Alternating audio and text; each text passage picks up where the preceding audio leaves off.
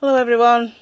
I do hope you've had or will have a chance to worship in one way or another this day.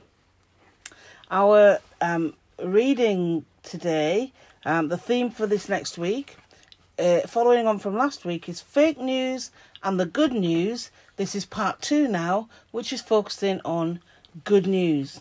It's written by, this week's reflections are written by Dafne Plou.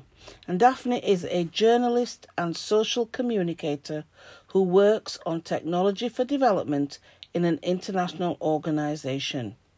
Her work includes travelling to other Latin American countries to lead workshops and seminars and speak in conferences.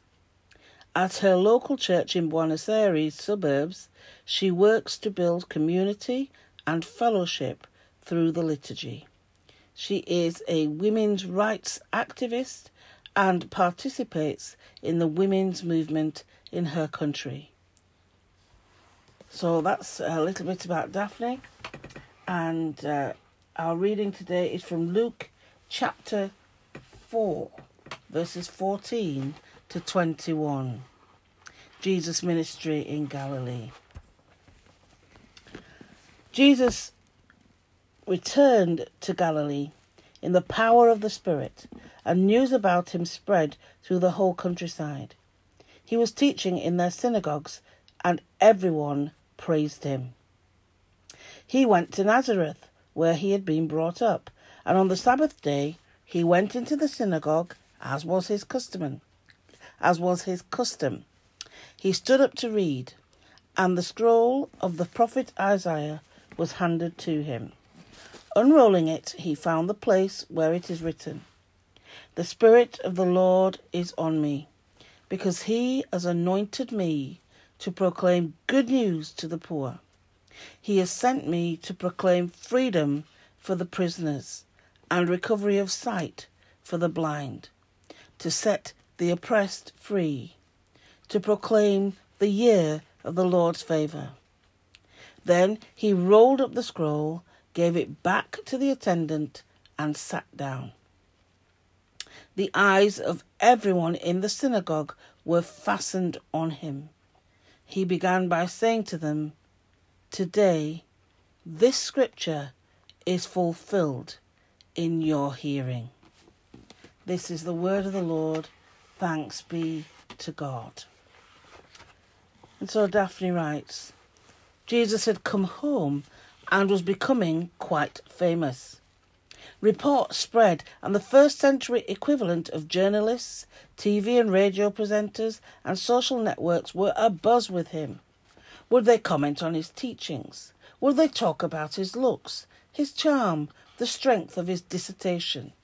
Was he getting more fans, people willing to follow him and overflow the synagogues where he taught? Surely a tricky situation for someone who had received a messianic call.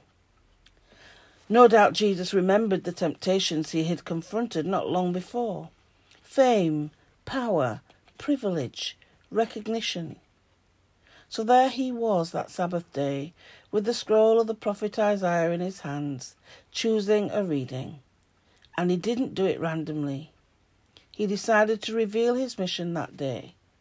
Nazareth had seen him growing up, and now it was time to disclose his commitment. And Jesus chose to proclaim risky news. Headlines would have highlighted Jesus promising good news to the poor, release to captives, sight to the blind, freedom for the oppressed, a year of the Lord's favour. His preaching undoubtedly showed a clear bias for the marginalised, the needy, the unwanted, and their need for justice, rights, inclusion. Would his fans still follow him? They would have to choose and commit themselves to. And today's reading was actually entitled, "Why Take the Risky Way?" And there, at almost the beginning of Jesus' ministry there, we see he declares his the prophecy about him, that he was the one who would bring free people from oppression and terrible lives. And so he decided to take the risky way that day. Sometimes we're called to do that, perhaps, to take a risk for Jesus. I wonder what we'd do. Let us pray. Jesus, keep calling us. May the Holy Spirit encourage us to follow your way and keep to your commitments. Lord, in your mercy, hear our prayer. In our parish prayer calendar today, we pray for the street angels and for the pubs and clubs within the parish. We thank you for the ministry of street angels and all that they do to keep towns and cities safe for those who are out and about enjoying an evening out. But Lord, we are in difficult days where that is not possible as well as it used to be anymore. And so for our pubs and clubs within our parish and in other parts of the country, we pray that they may be places of friendship and safe gatherings, and that they will survive this pandemic as places for people to meet and gather together and share in one another's lives. They're not all the same, we know, but largely in this country, pubs are places where we can gather to be with friends and relatives. And so, Lord, we pray for those businesses, and we pray that they will survive this pandemic here in Sorby Bridge. Lord, in your mercy, hear our prayer.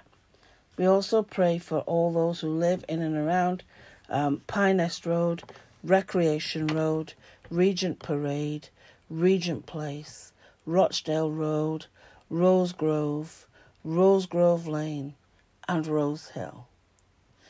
We pray that somehow the good news of your gospel will reach these places so that they might know the realization of the prophecy that you have come to set people free. Lord, in your mercy, hear our prayer. We say together, Our Father in heaven, hallowed be your name. Your kingdom come, your will be done, on earth as in heaven. Give us today our daily bread. Forgive us our sins, as we forgive those who sin against us. And lead us not into temptation, but deliver us from evil. For the kingdom, the power, and the glory are yours, now and forever. Amen. And so now, as we continue our day, I pray that God would walk very close beside you and that you would know his presence with you this day and every day. And we say the grace of our Lord Jesus Christ and the love of God and the fellowship of the Holy Spirit be with us and remain with us always. Amen.